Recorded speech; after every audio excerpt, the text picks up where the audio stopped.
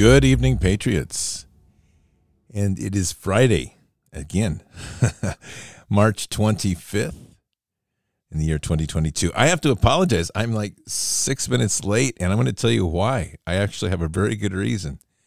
I was watching one of the most awesome videos of Russian troops giving Ukrainian people food baskets. I'm telling you, it was beautiful. I put it up in the Bards FM official family room, and it's just so simple, and it's yet so endearing. I mean, troops just making sure every family is getting big boxes of food and bread and water and noodles and stuff like this. I mean, it's I think in this time when we just have so much, I mean, seriously, so much crap going on, and we have a government that is so despicable, every one of them. When you see that, and it's really what you would expect an army to do for the people, and it really is an army of the people. It was just really beautiful to see. So apologies for being late, but it was worth a few minutes, and it's up there. It's like a 30, 40-second piece or something like that. It's in Bart's family room. Hey, before we begin tonight, do take care of your health. Seriously, take real good care of your health right now. There's a lot of stress going on, and there's two product lines I talk about every night, and one is MyPillow, and that's mypillow.com. Your promo code there is BARDS, you know that. And the other is Expedition Coffee, and you can get that at expeditioncoffee.com, and all the line of products there. I'm very, very sincere when I say this. These two things I use as my baseline to keep healthy. I have them here because I believe in them, and whatever your thing is you do, just make sure you're getting good sleep and you're getting good supplements and boosts in your day. I know that MyPillow products are truly my favorite products because it's made a difference in my sleep, and I know that Expedition Coffee and the products that go with that, the Gut Health Triad, the Pure 47, which is the silver extract, the Immune XP, which is the immune booster, and the Earth product. And I know that there's some of this is out of stock right now. It's coming back in very soon. But all of those products I use every day, have used them every day since last summer, and they've made a difference. So I'm just saying that, and I'm encouraging you, whatever you are doing, to make sure that you are getting good sleep, getting some exercise, making sure you're eating well, and making sure that you have good supplements in your life, because those things right now are so important. There is just so many things that they're trying to do in their scorched earth exit from this planet that they're going to try to damage as many people as possible. So check it out. You can, if you want to see those products, all the links are below the podcast. Well, Joe Biden joined the troops for pizza today. We're so excited. They didn't even stand for him.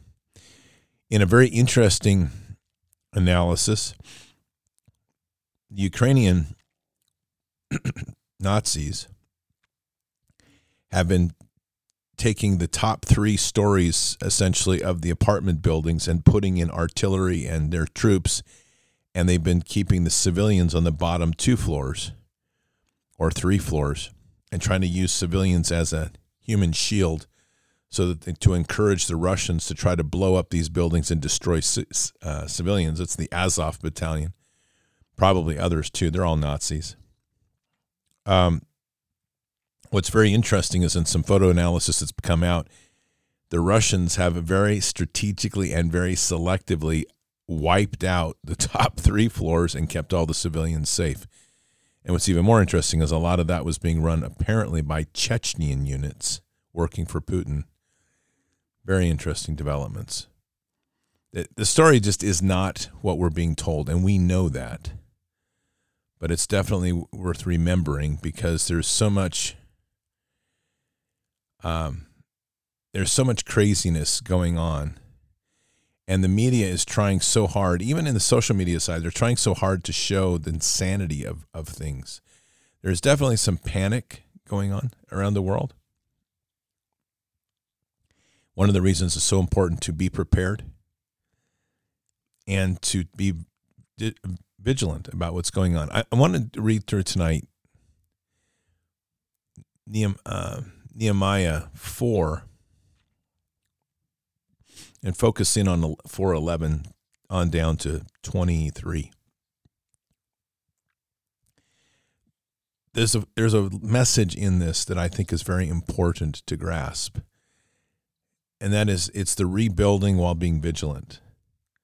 There is no question right now that we should, in my opinion, and begin a rebuilding process, a direction that we want to go. And we're going to do that by making sure our own homes are secure, our own lives are secure, and we're able to start looking outward in our neighborhoods and knowing that we're going to have to be there for people and anticipating that a bit.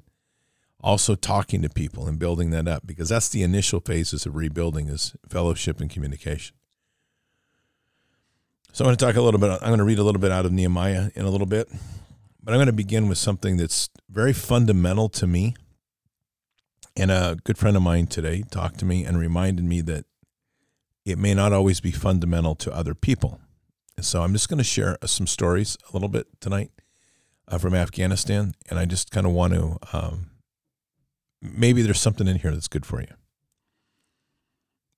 One of the big things I did in Afghanistan was just meet with people.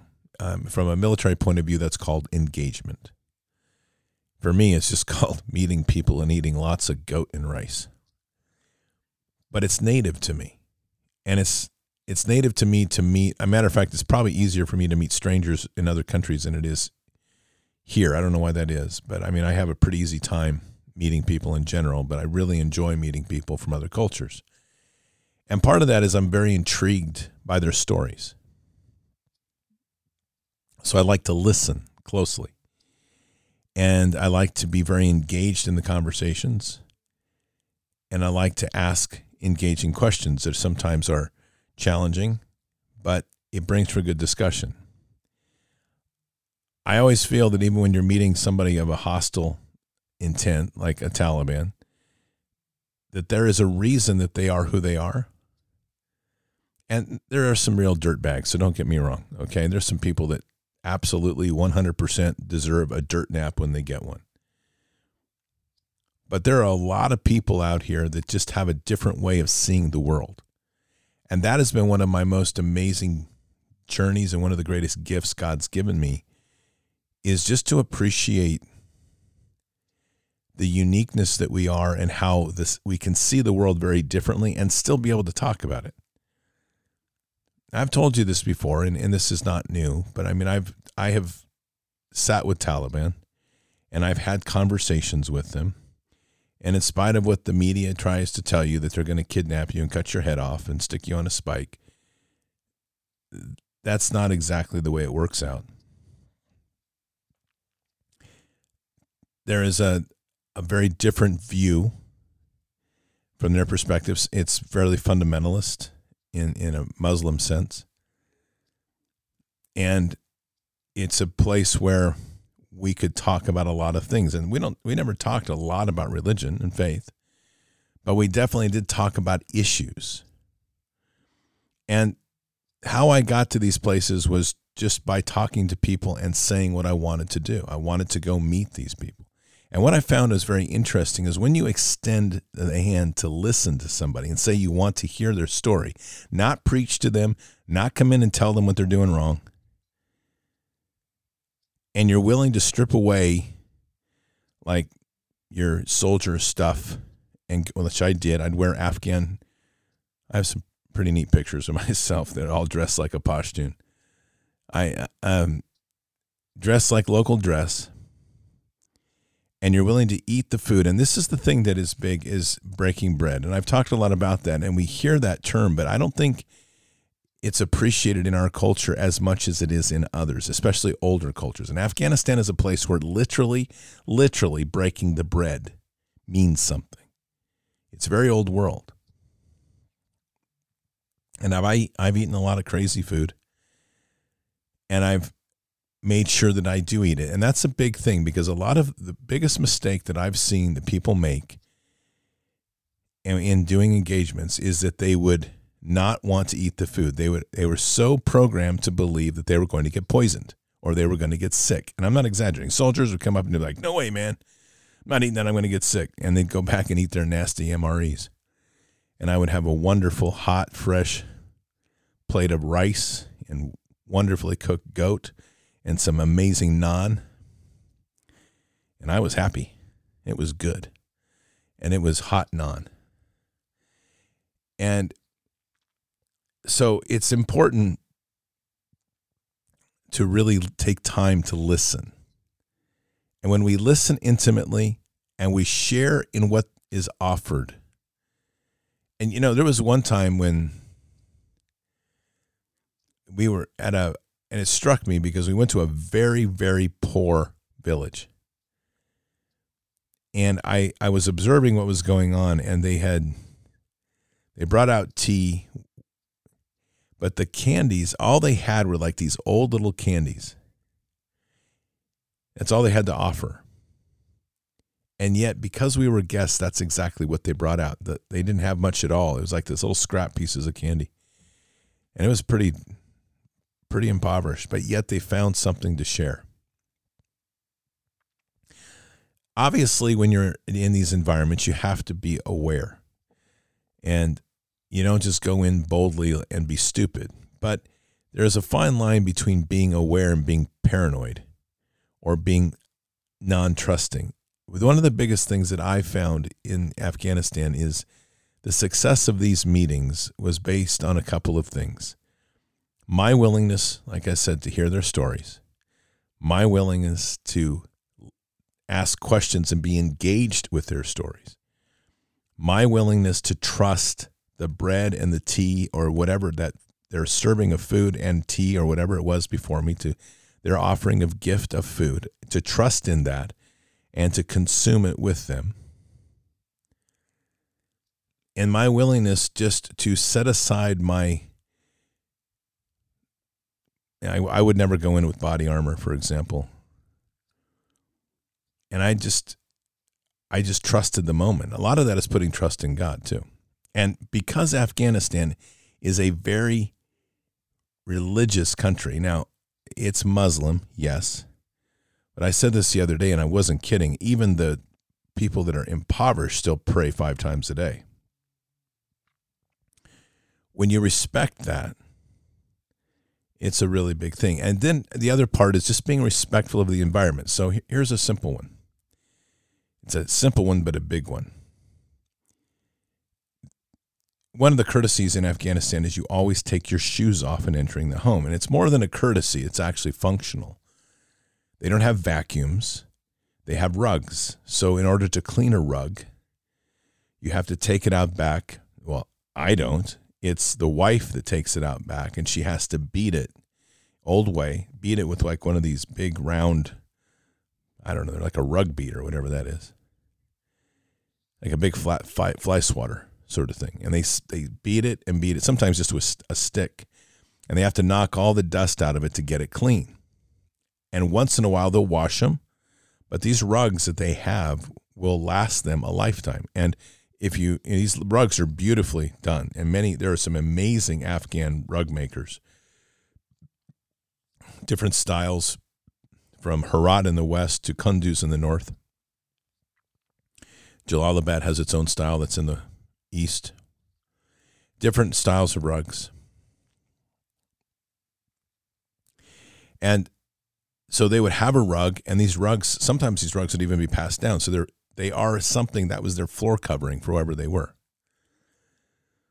So part of taking off your shoes is respect that you're not going to bring in unnecessary dirt into the home. So I observed, I watched what they did, and I would take my shoes off always when I came into the home so that and then they would always have slippers for you to wear. And I would wear the slippers. So I had a meeting, it was actually in Kabul, and I had invited in a team of special operations guys.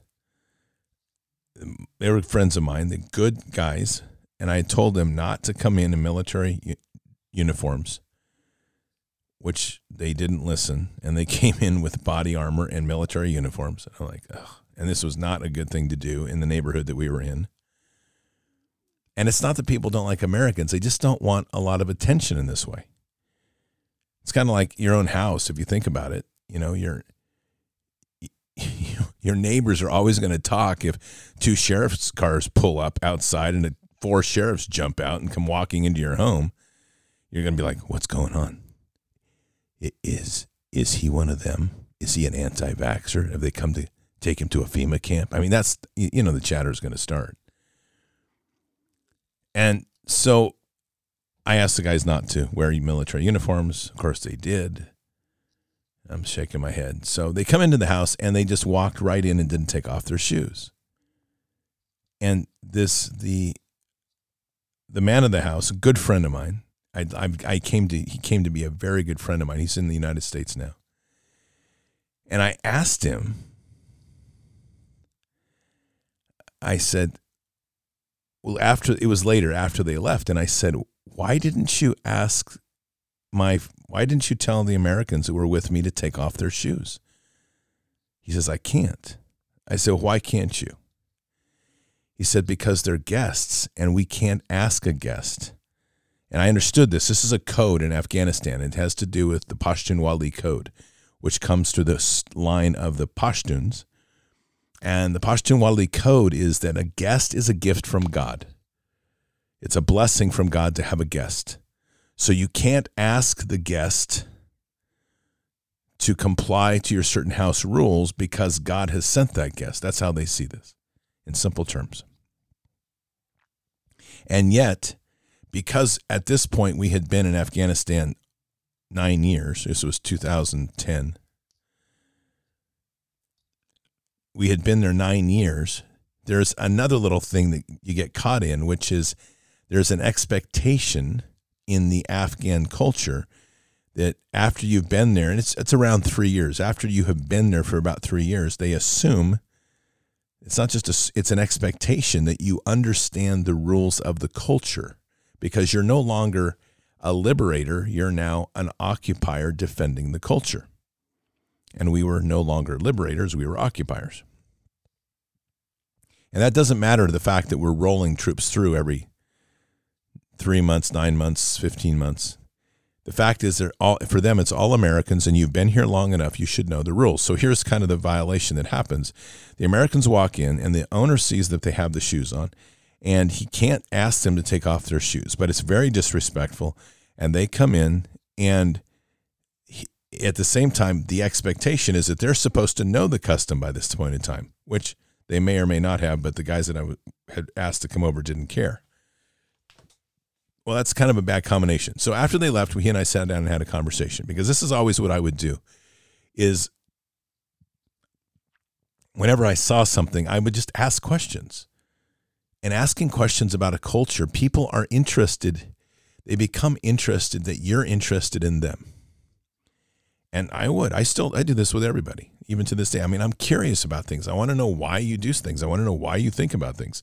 I mean, I literally had a conversation this morning. It's like I'm really trying to get into the head of what causes some dude to want to whack off his weenie to become a woman. I mean, I'm just like, it's this crazy thought to me, but it's like, what in the heck goes into their head? So anyway, we didn't have any of that going on in Afghanistan. No weenie whackers. So we end up in this conversation, and I said, okay, so explain to me. And he says, well, they're my guests. I can't ask them. I said, yes, but it's your home and they're tracking in dirt. He says, yes, I know. He says, and unfortunately, my wife is going to have to clean the rugs now. And this is where you have to kind of use some deduction. I did a lot of this. I mean, I'm just kind of like, oh, well, that can't be good. I said, I have this feeling your wife's not going to be very happy about that. He says, no, she's not very happy. I said, and so let me take a guess. I said, you can't invite them back to your home. He's kind of smiled. He says, no, I can't have them back in the home. Now, they won't tell you that. No, they're not going to tell you that. They're going to expect that you know that. Or you're going to have to ask questions to learn. And that's the whole point here, is that when we're engaging with people, if it's your neighbor, if it's the gas station attendant, if it's whoever it is, having a conversation about people is important. Asking somebody how their family is, or how work is going, and getting beyond work, like, talk to the mechanic, ask him how he likes his car. What's he doing? What's he do outside of being a mechanic? These sorts of things become very personal, and each culture has their own thing that people like to talk about. I happen to know that around my area, a lot of people like to talk about hunting. When the guy came to survey the house, here's a guy that I had never met, and I couldn't really tell. His personality was a little different. He ends up being the nicest guy in the world. I've never met him, and he's the owner of the company. He's been doing this, come to find out, for his whole life. He bought the company from someone else here in town. And we started talking about hunting. And, I learned more about a couple of the areas in hunting than I had never known. And all that came from just a simple conversation that we didn't talk about surveys. Matter of fact, the survey got done super fast and really well. And we talked about hunting. It's just, to me, this is so important. And when you hear me talk about engagement and the importance of it, engaging with people, it's not just saying hello. It's having a real conversation. I don't think we think much about it when we're talking with friends, but when you're talking with strangers, it's a big deal. And we're trying to get a little bit into people's lives, because that's how we break down barriers. And we don't have to be probing and snooping, like, how many kids do you have? And where are they today? And are they at school? Are they supervised? That's going to start creeping some people out. It would creep me out. I'd be like, and who are you? Like, do you work for the CIA? Are you part of one of those family services people that want to snag my kids and turn them into human sex trafficking? So there has to be some common sense that goes on here. A phrase that, unfortunately, as we all know, has become less common and less sense over the last 10 years. But the engagement principle is fundamental to our walk in Christ. And it doesn't have to be walking in with the Bible and proselytizing. It doesn't have to be, I'm here to save you. It's honestly just that conversation to have with somebody, knowing that you're with God, you have an intimate relationship with God, and God is literally going to do some work with it as well. He's there too. And as we bring the two together, there's some pretty amazing things that happen. It's like the story I told, I guess I told it yesterday, and the story about the account manager for the clothing line that we're bringing on, and that's Bayside. And I just mentioned that we were talking about the podcast, and I made the comment, it has grown massively. It's been a blessing. And right away, he's like, then, we're of the same faith. I'll pray for you.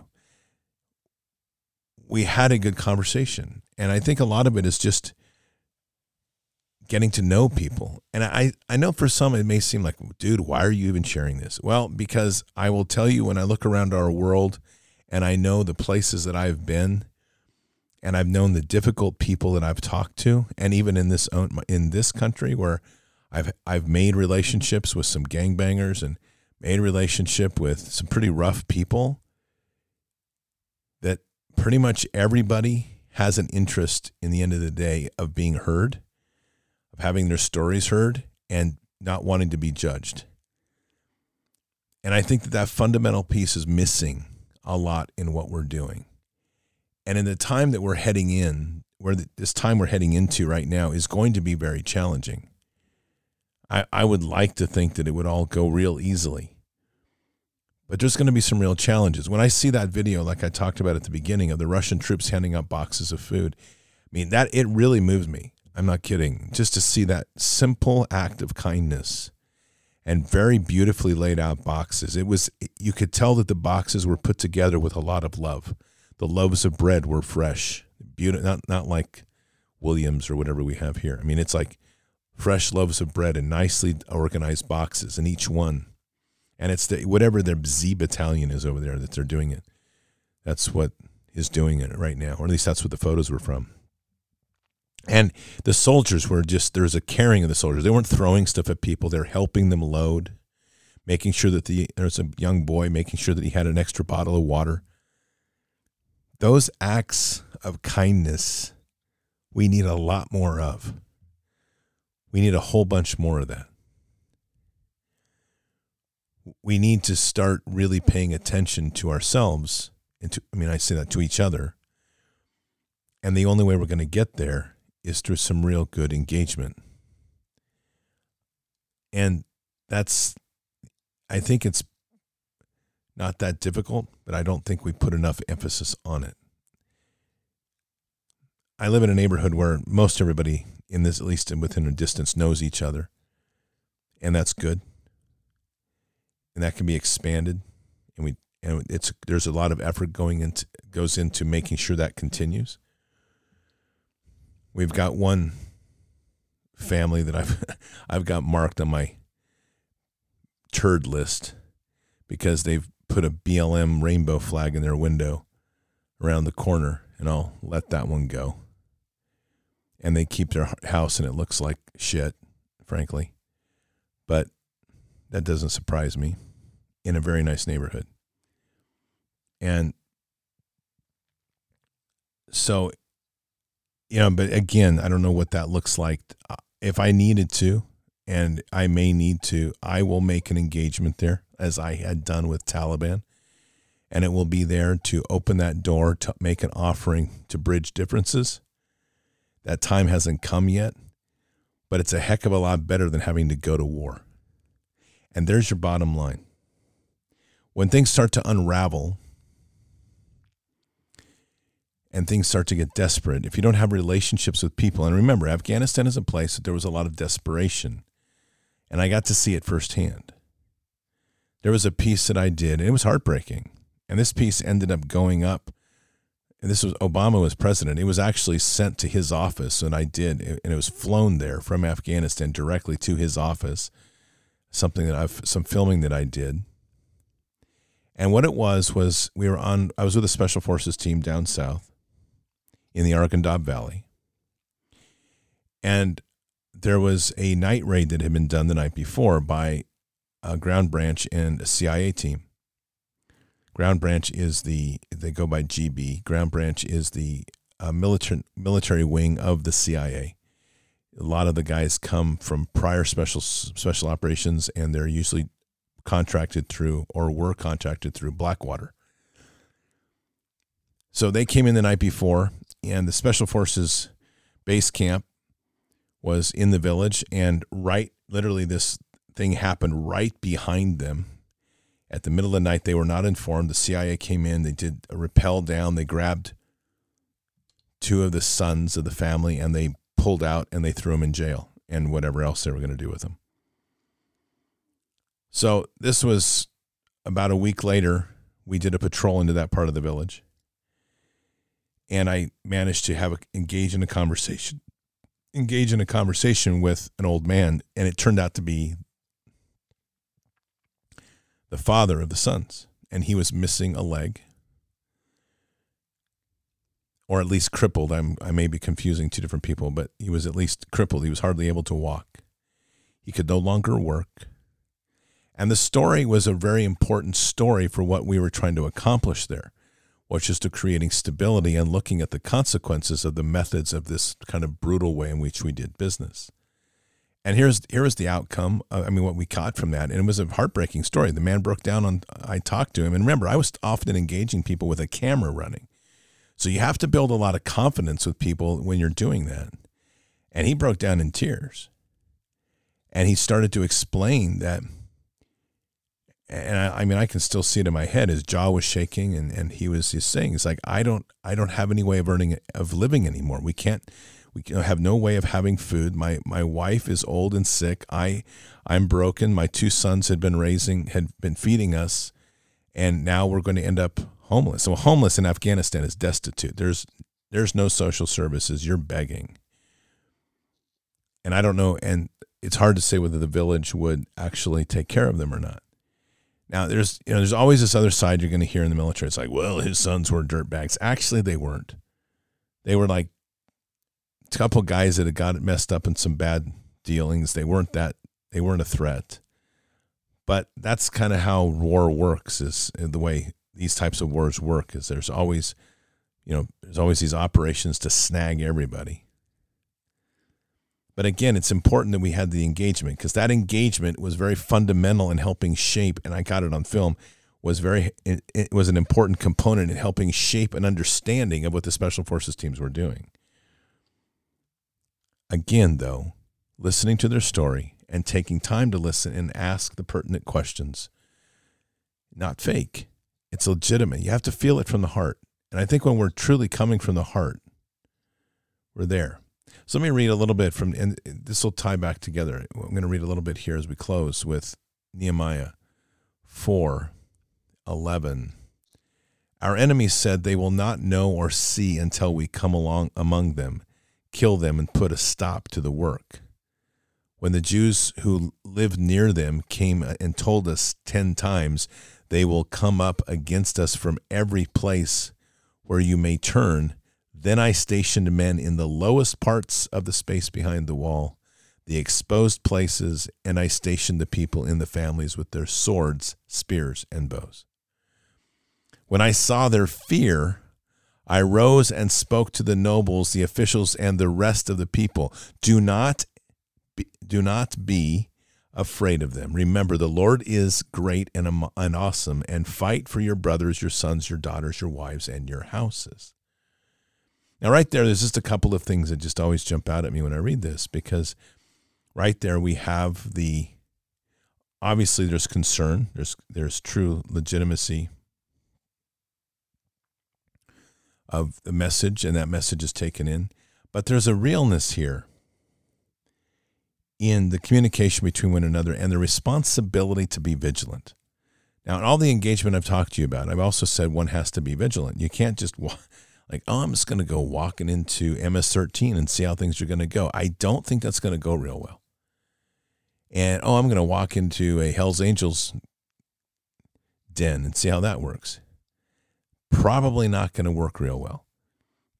I got to places because I made linkages, spent time making connections, spent a lot of time talking to people to build trust and to build a network so that I could get to places. And that's something just to keep in mind. And we have to do that in our own communities, because in the end of the day, our community should be vigilant like this, especially as we look at the crisis with kids and all that's been going on. But arguably, I don't think in COVID we've done a very good job of breaking down the barriers. I think if anything in COVID, because we were so compliant in one way or another to these dumb rules, we've actually separated ourselves quite a bit from each other. So we have to build trust again. So continuing, when our enemies heard that it was known to us and that God had frustrated their plan, then all of us returned to the wall, each one to his work. From that day on, half of my servants carried on the work, while half of them held the spears, the shields, the bows, and the breastplates, and the captains were behind the whole house of Judah. Those who were rebuilding the wall and those who carried burdens took their load with one hand doing the work and the other holding a weapon. Now, this is scripture. I just want to be clear about this. This isn't like reading Tom Clancy's novel, okay? As for the builders, each wore his sword girded to his side as he built. While the trumpeter stood near me, I said to the nobles, the officials, and the rest of the people, the work is great and extensive, and we are separated on the wall from one another. At whatever place you hear the sound of the trumpet, rally to us there. Our God will fight for us.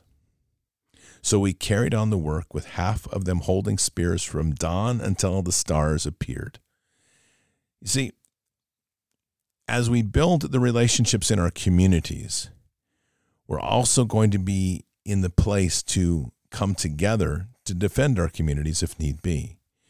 And really, defending isn't about a future point. It should be now.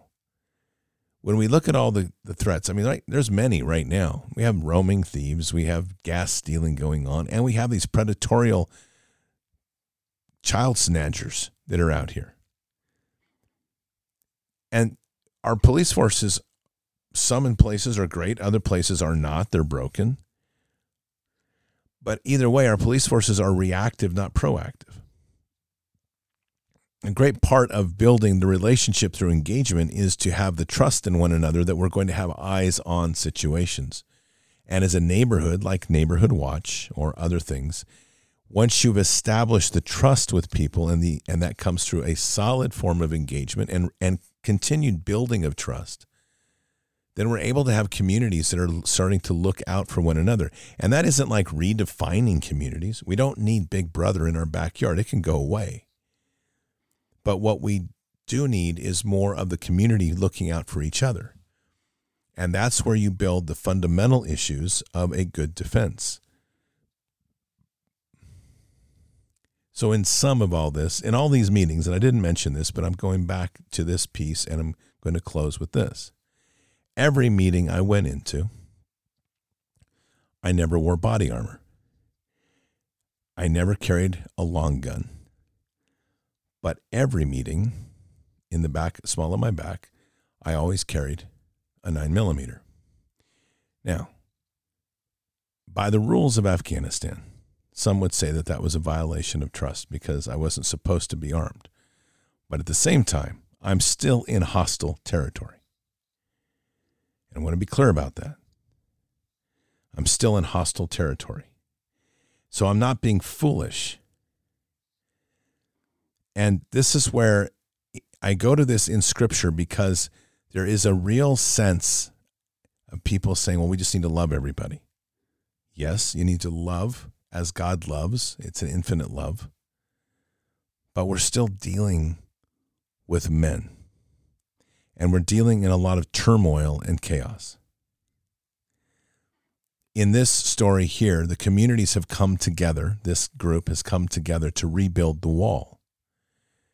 And even then, those that are carrying their loads, one hand is on their work and one hand is on the hilt of the sword. That's the vigilance part. That's the part of being aware. And it's the part of coming together in full unity and commitment to working together to build something great. But also understanding that we have to also stand together in this threat. So we begin with a fundamental issue of engagement. To rebuild the bridges, to build the bridges and rebuild the bridges in our communities. Some communities are farther along than others. And as we build that trust, then we're starting to talk about going forward and what's going to be the rebuilding. What is that going to look like? What are we going to do if food is short?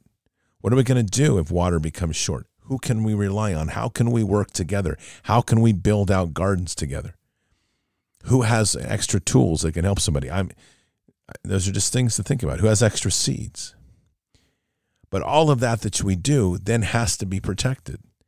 Because at a certain point, especially when you get into these points of potential desperation that we could be looking at, I'm not saying definitely, there's going to be predatory issues of people wanting to take from one another. We don't need our communities trying to steal from one another. We need our communities standing together, looking outward, and protecting from that which is roaming and a moving threat. So, in sum, take time to know your neighbor. Take time to respect and love your neighbor. And use that as a foundation with a direction of where we're going to be able to work towards a sense where the community begins to work as a fellowship, caring and looking out for one another and supporting one another and taking on the common defense of one another. Let's pray. Father, thank you for this evening and these scriptural words that just remind us of the importance of being vigilant. Jesus, as we sit here tonight, just walk with us and hear us. These are difficult times, and these are challenging times in many, many ways, as we're trying to build the bridge and defend the bridge. Our trust is with you. And God, our trust is with you 100%. We also have dominion over evil. And while we don't seek a fight by any means, we do need to be vigilant. So we ask that you'll just guide us in these times to help us build our communities, rebuild our relationships, forge new ones, build strength in these relationships, and do so that we're working together to look out for each other and to protect the common good. Let us learn from Nehemiah 4, and let us remember that we're in a time now when we must keep one hand on our work and one hand on the hilt of the sword. Guide us in these times, Father, and we say these things in Christ Jesus' name. Amen.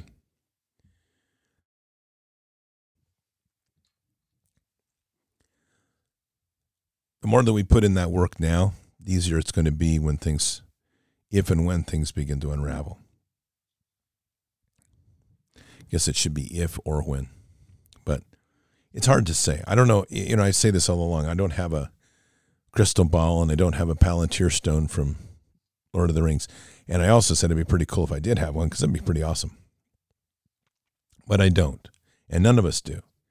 And we're relying a lot on where Father is guiding us. And what I can say is that, for my own sake, that's a constant. I've never been drawn to like building an armory with bunkers and machine gun nests on the house. But being of common sense, it's probably a good idea for everyone to be aware of the defense of your home, be vigilant about it, and try to get involved with your neighbors so that you're not an island, but rather that we're a community. Just saying. So keep your head up and your eyes forward. Never bow to evil, never relent, always press into the fight. A lot of prayers right now for discernment, and I think it would be wise to be asking Father where he wants us to go and what he wants us to do. God is with us. He'll never forsake us. And in the end, God will win. Yet we have a mission here in this time and in this place for such a time as this. Occupy the land. Expand the kingdom. Mission forward. I'll see you tomorrow at 1 p.m. for Bended Knee. Until then, or until the next time, God bless. Good night. Thank you. And out for now. All this time we had to prove that we could stand here too. All the nights spent pushing through, fight for all we had to lose. Reaching out for something to pull us up to level ground. Oh, I can see it now, I can see it now. We're on the edge of a moment, been out of our depth, now we're diving in. The light up ahead, we're running to it. We're on the edge, now we're diving in. Stay a while and you'll see that every broken dream fit together flawlessly. Pave the road to better things. Letting go of the moments that could only keep us down. I can see it now.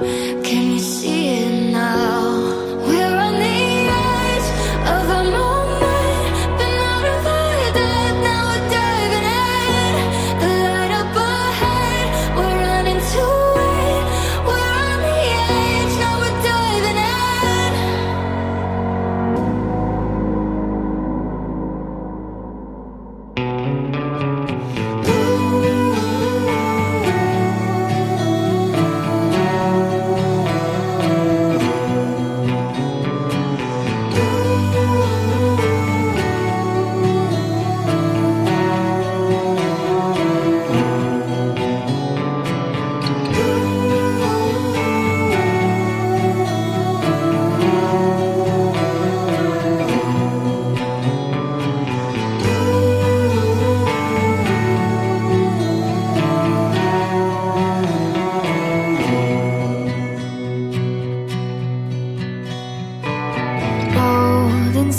sets down over the hill where the lost got found. Reaching through somehow. Oh, you're an island when the world is too loud. When the seasons change, I know the space between us will stay the same. Resting on this faith when your soul answers calls far away.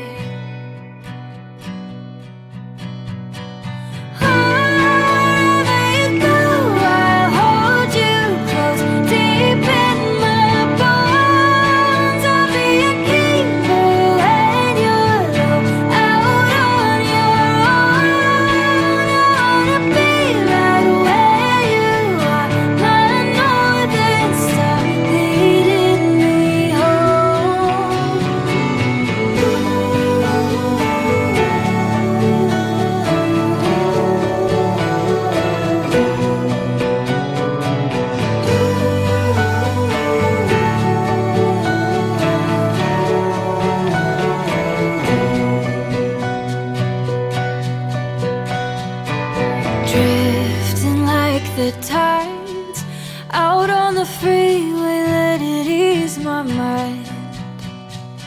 We run away sometimes when belonging becomes something to find. We always come back to what we know. Keep it close on the cold days, darling. Counting all the ways where you are a safe place to hide from the rain.